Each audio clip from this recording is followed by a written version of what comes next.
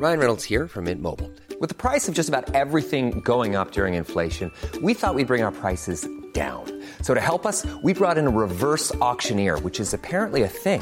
Mint Mobile Unlimited Premium Wireless. How to get 30, 30, bit to get 30, bit to get 20, 20, 20, bit to get 20, 20, bit to get 15, 15, 15, 15, just $15 a month? Sold! Give it a try at mintmobile.com/switch. $45 up front for 3 months plus taxes and fees. Promo rate for new customers for limited time. Unlimited more than 40 gigabytes per month. Slows full terms at mintmobile.com. There's never been a faster or easier way to start your weight loss journey than with PlushCare. PlushCare accepts most insurance plans and gives you online access to board-certified physicians who can prescribe FDA-approved weight loss medications like Wegovy and Zepbound for those who qualify. Take charge of your health and speak with a board-certified physician about a weight loss plan that's right for you. Get started today at plushcare.com/weight loss. That's plushcare.com/weight loss. plushcare.com/weight loss.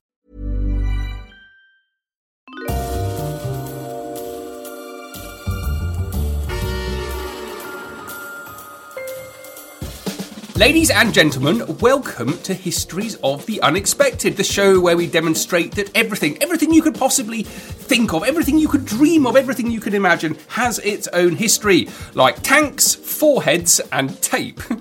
Simply everything has its own history, such as drapes, capes and apes, landscapes, scrapes and grapes. I think we should do something all about the history of wine, or all about the history of scrapes, which actually is all about the history of accidents. It's scraping skin off yourself. Oh, horrid. We will, however, be following the links in our minds as we come across them, explaining how those histories link together in unexpected ways. Who knew, for example, Sam, who knew that the history of patience, which you should know about if you'd listened to our last 2 episodes, is in fact all about the history from below. It's about smells and noises, it's about introspection, it's about Samuel Pepys, Charles Darwin, architecture, and of course, most importantly, it's about Dr. Chapman's spinal ice bags. You know that? Or that the history of chairs is all about social control in Tudor England. It's about thrones, witches' interrogation stools, ducking stools. Brilliant! This was the chapter that we wrote specially for our little book on the history of the Tudors, the unexpected history of the Tudors. If you haven't, I suppose regular listeners must have worked out at some point that I don't write these introductions, James does. And I think it's my favourite bit of the entire podcast. Can we do the history of foreheads, please, very soon? Yes. Foreheads? Yeah, you said tanks, foreheads and tape are in the... Brilliant. Yes. You'd even forgotten that you'd come up with that. Well, I do it in a whiz of brilliance. Oh, God. And then forget it immediately afterwards. Well, let's do that. Let me just say, here we are. Well, the man not sitting opposite me, we're still not recording together, which is a great shame, but we've worked out how to do it on Zoom, finally. If history was a pot of the darkest ink, in which brewed the most wondrous stories, this man would be the pen, the means by which those stories could be told by human hand, the conduit of the past in the present, the diarist of antiquity. It's Professor Extraordinaire of Early Modern British History at Plymouth University. It's James Daybell. Hello, James. Hello, Sam. And the man not sitting opposite me. Because, as he said, we're social distancing in these grim, grim days of lockdown. Well, let's just say that if he were an ink pen manufacturer, he'd only be George Safford Parker himself, the founder of the Holland Gold Pen Company. Who received the first patent for a fountain pen in 1889. Yes, you've guessed it. It's the famous historical adventurer, Dr. Sam Willis. How do you like that, Sam, being George Safford Parker? I like it. I like it a lot. I like Parker pens. The inventor of the first fountain pen. Yeah. This week, if you haven't worked it out yet, I bet you have, we are doing the history of ink. And I feel like I've walked into a bit of a trap here, because James is a professor of almost everything. But one of the things that he is mostly a professor of is things to do with writing and pens and paper and ink. So I suspect that you know a great deal more about this than I do. However, I have discovered some wonderful, wonderful things, which I'm very excited about. Which I'm looking forward to share. So I'm going to pass the baton over to you, James, about why we're doing a history of ink to start with, and then how we might go about thinking about it. Well, I think you've described me as a professor of ink studies, which is more or less what I am in a sort of roundabout way. I've worked for the last 25 years on manuscript letters. And other things. Latterly working on gloves, as those of you who listen to the podcast know. But I've basically worked on letters and letter writing, which has meant that I've become something of an anorak in terms of things like ink, handwriting, pens, tools, all of those kinds of things. And I've written a big book a few years ago called The Material Letter, which I was trawling through over the last couple of days for references to ink, and they are myriad. And I think one of the reasons that we're thinking about ink is because it not only has a fascinating history, but also that it is related to some of the big issues in the past. And I think ink itself, when we think about ink, ink has an extraordinary history. And it's something that you find throughout history, whether you think about cave paintings with Neolithic caves with ink put on there, or whether we think about medieval manuscripts or ancient papyri where ink has been put on it, or whether we move through into the period of the printing press and a different kind of ink being produced that actually produces print, or the way in which we think about ink today, and we think about the ubiquity of personal printers and the inkjet. Ink has an extraordinary varied history that is culturally different, that is geographically different, and I think that's a really interesting history to chart. One of the things that I wanted to talk about also was voting ink. Since we're recording this in the aftermath of the US presidential election in 2020, when Joe Biden and Kamala Harris have taken the presidency and the vice presidency at a time when Trump is still out denying the vote, and he's claiming about voter fraud, and he's going to take it to the Supreme Court and blah, blah, blah, blah, blah. And what's fascinating is the way in which other countries around the world have dealt with this idea of voter fraud. And one of the things that they have come up with is something called voting ink. And this happens in parts of the world where people are less literate, where people have less easy access to personal forms of identification. So one of the things in America, you turn up and you have to produce some ID. But in other countries where there are vast sort of populations and people don't have access to that kind of personal identification, one of the things that the voting officials do, who are controlling the voting, is that they stain people's thumbprint with indelible ink so that they can be proved to have voted. And this was something that was invented in 1962 in Delhi, so in India, in the National Physical Laboratory there. And it was supposed to stop or combat voter fraud. And the ink is made with silver nitrate, which is a kind of thing that's used in early photography. And when you put it onto when it's applied onto the finger, it reacts with the salt present in the human skin, and it then can't be washed off. And it lasts for several days, sometimes even months.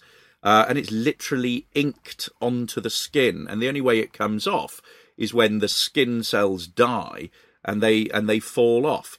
Now, it's been used in various countries, in India, in Afghanistan, in Ghana, in Iraq. And there's a famous episode in 2004 elections in Afghanistan when the election officials handed out little pens for people to use so that they could mark themselves with this ink. The problem was that the ink in it wasn't quite as indelible as they wanted it to be.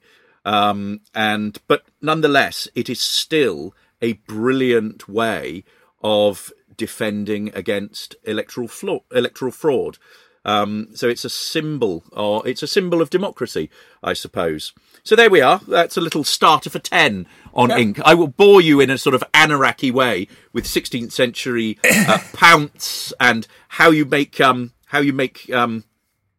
ink apply to paper. I think that's one of the interesting things about ink. When you think about ink, it's two parts.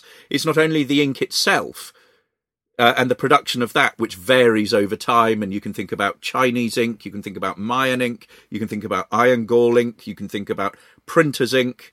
But also it's the way in which it is taken by the surface onto which it's applied, whether that be paper, whether it be papyri, whether it be surfaces like pottery, whether it be walls. So there's a real interesting history of this that varies across time and varies across cultures. No one ink is the same across periods. Yeah, it was interesting what you were saying about it going onto surfaces. Yes. The voting ink is, you're going on to skin. And one of the most distinctive things about people using voting ink are those images of people coming out of elections proudly raising up their finger, which shows to have some ink painted on the nail or painted on the finger. And just looking at this list, I'm really interested in the way the world is kind of divided up into those countries that use or have used voting ink on their fingers and those that don't, that use these different systems such as we're seeing in America. So you listed a few of them, James, but this is a full list of countries that have used election ink. Afghanistan, Albania, the Bahamas, that's an interesting one, Algeria, Dominica, Egypt, Guatemala, India, Indonesia, Iraq, Pakistan, Lebanon, Libya, Malaysia, Maldives, Myanmar, Nepal, Nicaragua, Peru, Philippines, St. Kitts and Nevis, South Africa, Sri Lanka, Sudan, Syria, Tunisia, Turkey and Venezuela. So those are all countries in which you'll have this distinctive behaviour of dipping your finger. Does anything leap out at you there, James, from that list of places? Or do you think it is simply down to large bodies of people just sort of coping with the demands of elections in different ways? I think part of it is probably due to people not having the personal identification as freely. I also think with many of those countries, you're looking at countries that are often introducing voting for the first time, or where voting is quite contested, where you've had authoritarian regimes or dictatorships, and what you're trying to do is to introduce a democratic system and make sure that it is foolproof. And in many of those countries, I imagine you would have problems with paper systems, people, doubling up on ballots, people being paid to vote in particular ways, people voting, multiple times. And so having a really simple, foolproof way of ensuring a democratic vote, this is probably one of the sort of easiest ways to do it, one of the most effective ways to do it. Yeah, and it's interesting as well. I've just noticed that there are some examples where, but basically, if you voted, there's physical proof that you've carried that vote, which can be dangerous. It can become a problem. So in 2008, in the Zimbabwean presidential election, people who had not voted were found to have been attacked, were beaten by government-sponsored mobs who wanted that vote in. And similarly, in 2010, in Afghanistan, you've got the Taliban is threatening to cut off anybody's finger who was marked with indelible ink. So get the opposite side of that, but threatening people who had proven that they had voted, that they'd taken part in democracy. Interesting stuff. Very interesting. Interesting stuff. I'm going to... I love this. I'm so excited about talking to you about this. Did you know, James, that there's a historiography? You probably didn't know. There's a historiography of the history of ink. So try and get your heads around this. The history of ink has a history. So there you go. I found this amazing book. It's my new favourite book. It's called The History of Ink, including its etymology, chemistry, and bibliography. It was published. Oh, love it! It was published in 1860 in New York by Thaddeus Davids and Company, and it's truly, truly magnificent. This just tell you who Thaddeus Davids was. So he was born in 1810, died in 1894. Extremely successful businessman who made an absolute fortune creating ink. Really interesting. He moved to New York at the age of 13, went to go and work in the employee of an ink manufacturer who died and left the entire company to Thaddeus, who turned it, he grew it and grew it and grew it and made it a huge fortune. And I think it looks like one of the things he did was to really explore his own interest in the history of ink and maybe his own location in that history, knowing just how important his company was and was going to be, and probably how he believed it was always going to be if he was writing in the 1860s. We just describe this book a bit, if I can. It's got the most unbelievably beautiful frontispiece. Each word, so the history of ink, is heavily calligraphed. Is that a word, James? It has been done in calligraphy, like yes. an illuminated manuscript. There are kind of gold tassels at the top, a bit like a theatre stage is the only way I could describe it. It's a masterpiece of design, and such a brilliant example of form-matching content, if you know what I mean. It's not just the title page, but also the pages of the book itself are beautifully adored in wonderful writing. Multitude of different typefaces and handwriting. The word "the" here on the title page is a kind of dark scarlet with gold around the edges. The word "history" itself, it's a bit like a trick of the eye. You can't quite read it if you look at it, but if you stand away and let your eyes swim, you can make out history. Really like one of those heavily illustrated, elaborate medieval manuscripts. And then that's in a kind of red as well, not as pinky as the word "the." And then the final word, the history of ink. Ink is in this wonderful dark blue outlined in a lighter blue and all decorated in swirly gold. And underneath it, this scroll saying, made by Thaddeus Davids and Company. And so this tells you a little bit about the history of the ink, and it's quite extraordinary because it's got a little bit of a surprise at the back. Let me just read out what he was trying to do here. Ink is history in the common acceptation of the word, for what is generally denominated history is ink diffused on paper in certain definite lines. Yet ink has no history written or composed hitherto. In view of this deficiency, which betrays a singular negligence on the part of historians and all literary men, and a thoughtless ingratitude to this indispensable means of accomplishing and preserving their work, we propose to supply the desideratum by furnishing on these little pages what is indicated by the above title, in the fullest sense and widest scope of the term, including its etymology, its chemistry, and all that can be suggested and justified by the title, or fairly demanded under it, or claimed from it. A wonderful introduction. Now, this book, it's got something at the back. I'm just down here to flick through and find this. That opening there was beautifully. Even when we're on a budget, we still deserve nice things. Quince is a place to scoop up stunning high-end goods for 50 to 80% less than similar brands.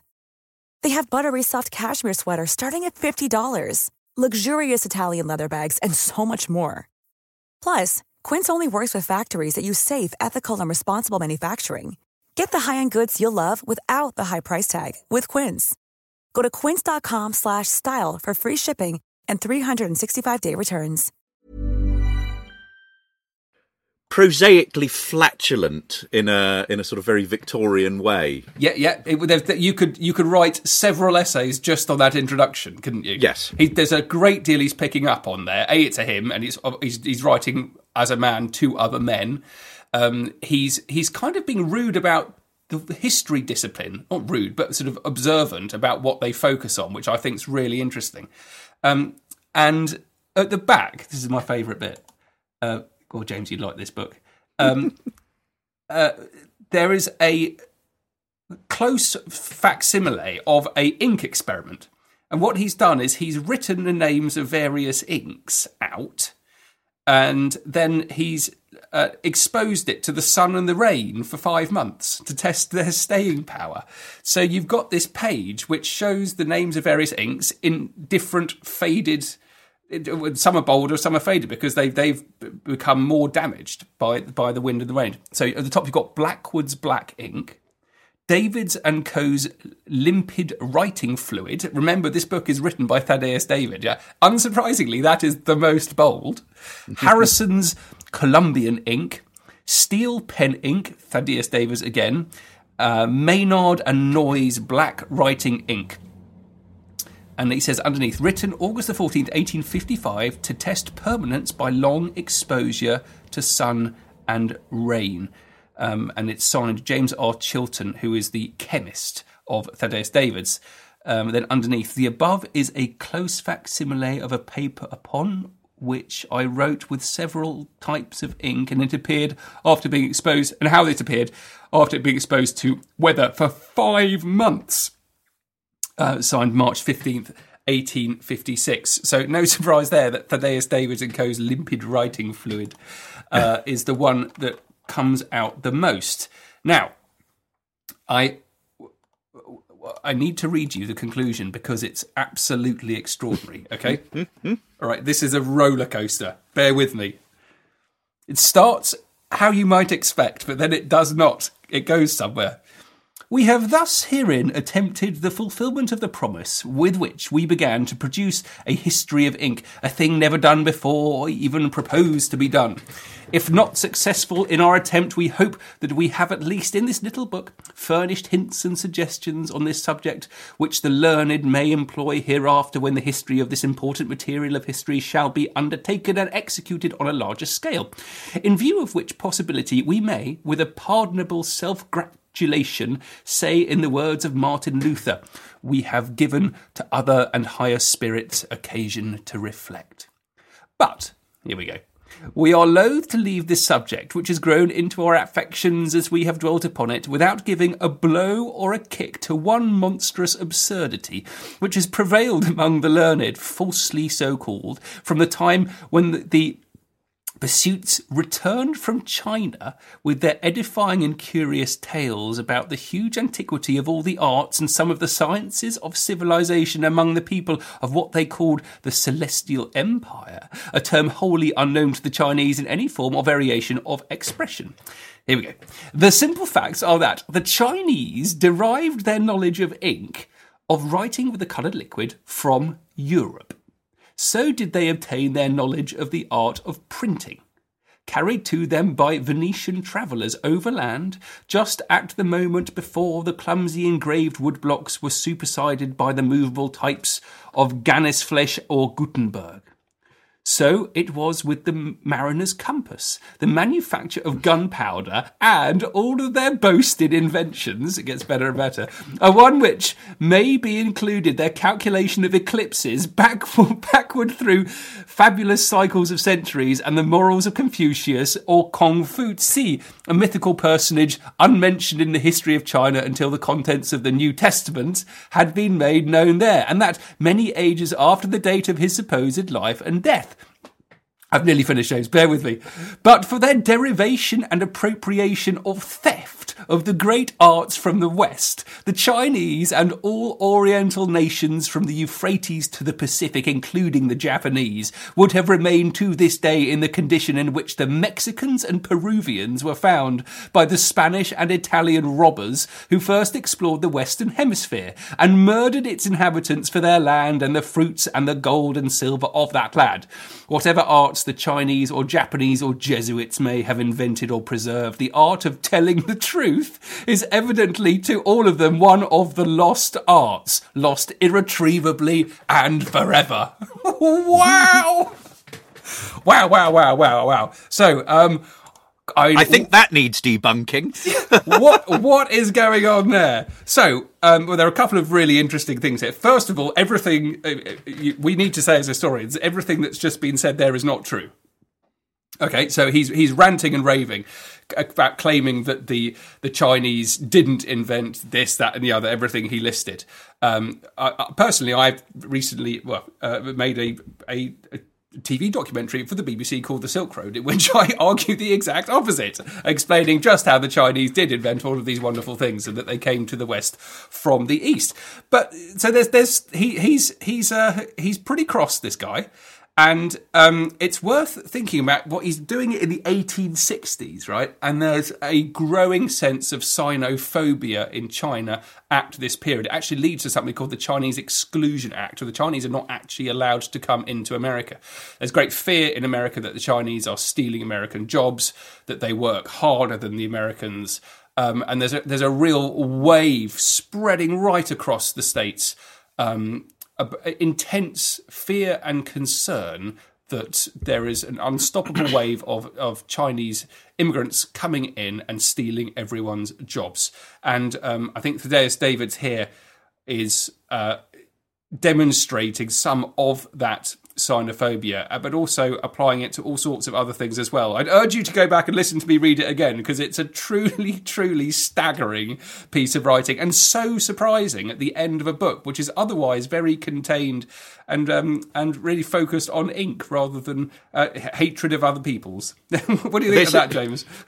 Excellent, Sam. Excellent. And there's such a resonance 150 years later. Isn't there? This podcast on ink is turning out to be a reflection on the state of America and presidential politics at the moment. I think it's extraordinary. And I've got a little bit later on where I'm going to talk about graphology.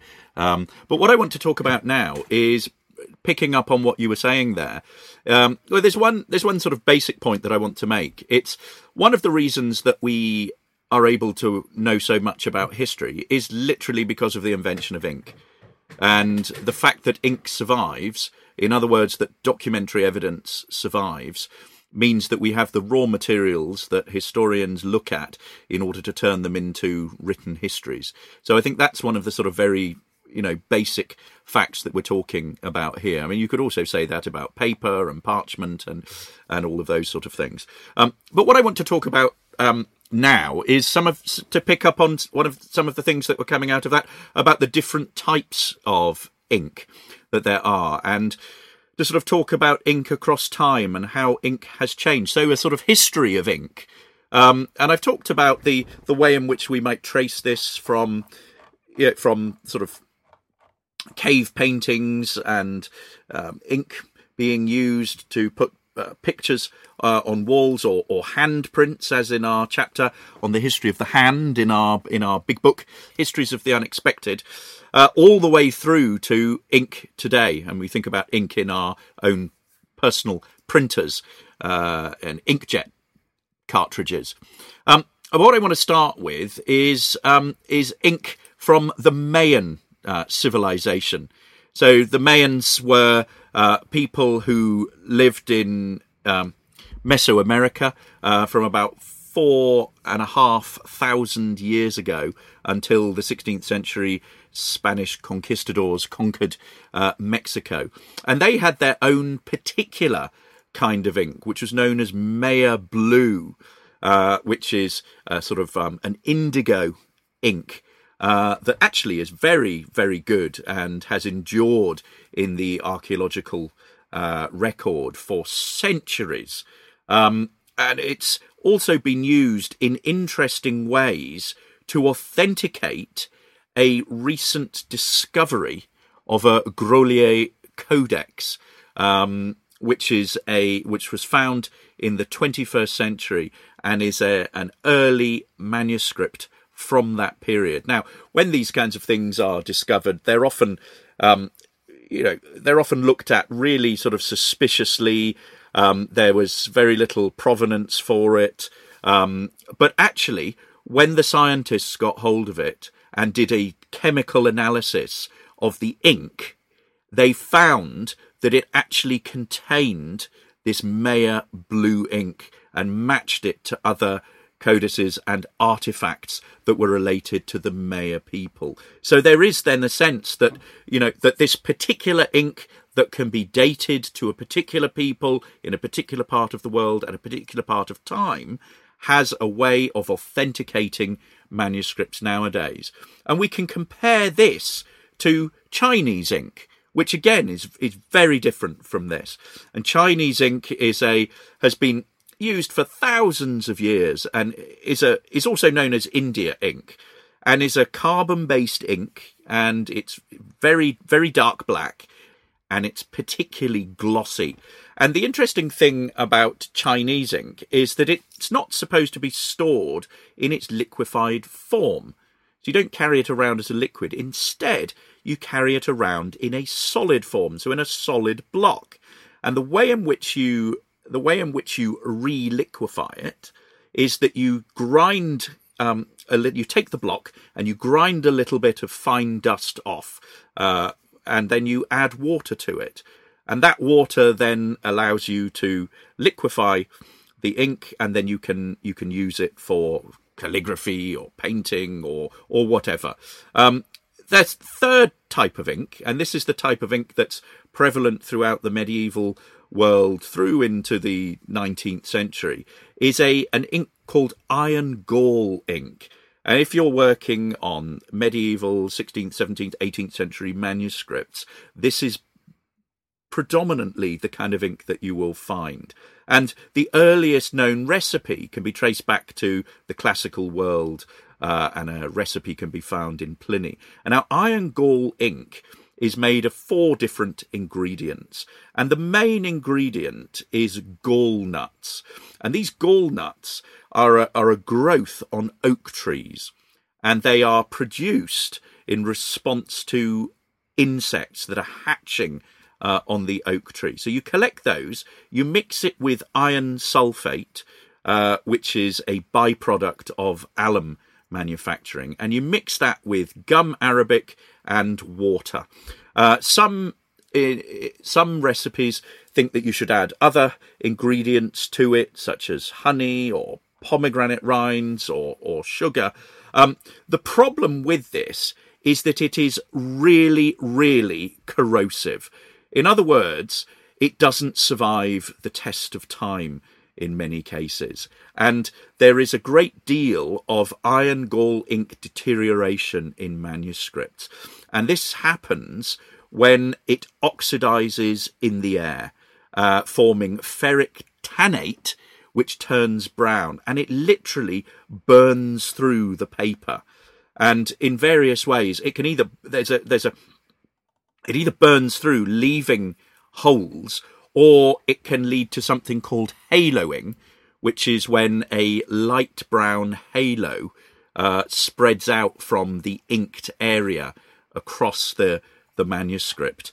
And the other form of corrosion is lacing, which is when the areas that are inked become so brittle and weak that they simply crack and disintegrate. So you're literally left with huge holes in the manuscripts. So we shouldn't just think that ink is stable and that survives. And I want to talk to you about a final form of ink. So we've talked about Mayan ink, we've talked about Chinese ink, we've talked about iron gall ink, and I want to talk about a fourth kind of ink, which is printing ink. Now, this is a kind of ink that came about because of the introduction of the printing press in Europe in the 1440s. And what was needed was a new kind of ink that would stick to the new metal presses. And what you have is a smooth, very even black ink. It's very different from the kinds of ink that we've had for use with writing implements. So we have that invented, and this leads to the spread of printed books across Europe, eventually across the world. The final form of ink, and we've already talked about voting ink, the final form of ink which I've mentioned is the inkjet cartridges, which we see introduced in the 2000s. And these are ubiquitous, they are everywhere. The problem with them, though, is that the ink isn't great ink. And any of you who've done some printing and then looked at it a few years later, you will know that it fades really, really quickly. When we started out doing the Histories of the Unexpected podcast, I used to print out all our notes and reading, and I've got them all filed in a couple of plastic boxes, great big plastic boxes, as a sort of archive of the podcast. And looking back through them, many of those pages have in fact faded over time. The other problem with ink for inkjet printers is that it is incredibly expensive. And it's incredibly expensive. You are paying quite a high price for a small amount of printing coming out. And in 2007, there was actually a class action lawsuit against Hewlett-Packard, because if any of you have used your printers and you see this instruction warning you that the printer level is running low, this actually was proved to be coming in much earlier than necessary. So people were actually being encouraged to buy new ink cartridges before the ink had run out. And Hewlett-Packard were taken to court over this. So there we are. There's a sort of little trot through a whole range of different kinds of inks, from the Mayan civilization through Chinese ink, through the iron gall ink, which is the ink that is used by, throughout the medieval and early modern period, to printing ink, which has its own unique and interesting history, all the way through to printing today and voting ink. So ink has this extraordinarily varied history. Well, that seems a really good place for us to stop. We've given you an introduction to all sorts of things, that there are creative ways to think about the history of ink, that voting ink is important in elections and voter fraud. We've given you a little taster of the historiography of the history of ink, and I think that's opened up a real window into Sino-American relations in the 1860s. And then James has given us a lovely introduction to various types of ink. I suspect that you'll realise that from here we can go all over the place into the past to really open up this history of ink, and that's what we're going to be doing in the next podcast coming soon. So do please get back in touch and listen to that when it comes out. I hope you've enjoyed listening to this. We very much enjoyed researching it. Do please follow me on Twitter. I'm at Dr. Sam Willis, and please, if you're interested in maritime and naval history, check out the Mariner's Mirror podcast. And you can follow me at James Daybell, and you can follow this podcast on at Unexpected Pod. We're doing loads of things at the moment online, so check out our website, historiesoftheunexpected.com, and because we are so near Christmas, check out the signed books page. We have a big book, and we have 4 little series books that are brilliant for stocking fillers. We're looking forward to signing those. I'll get some fancy ink to do so. Thank you all very much for listening, guys. We'll be back with you soon. Bye. Take care. Bye.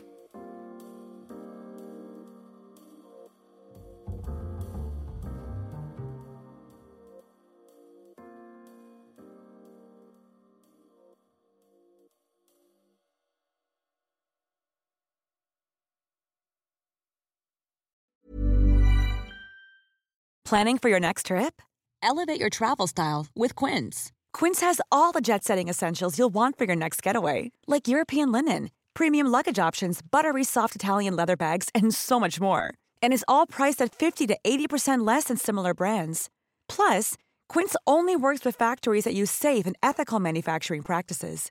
Pack your bags with high-quality essentials you'll be wearing for vacations to come with Quince. Go to quince.com/pack for free shipping and 365-day returns.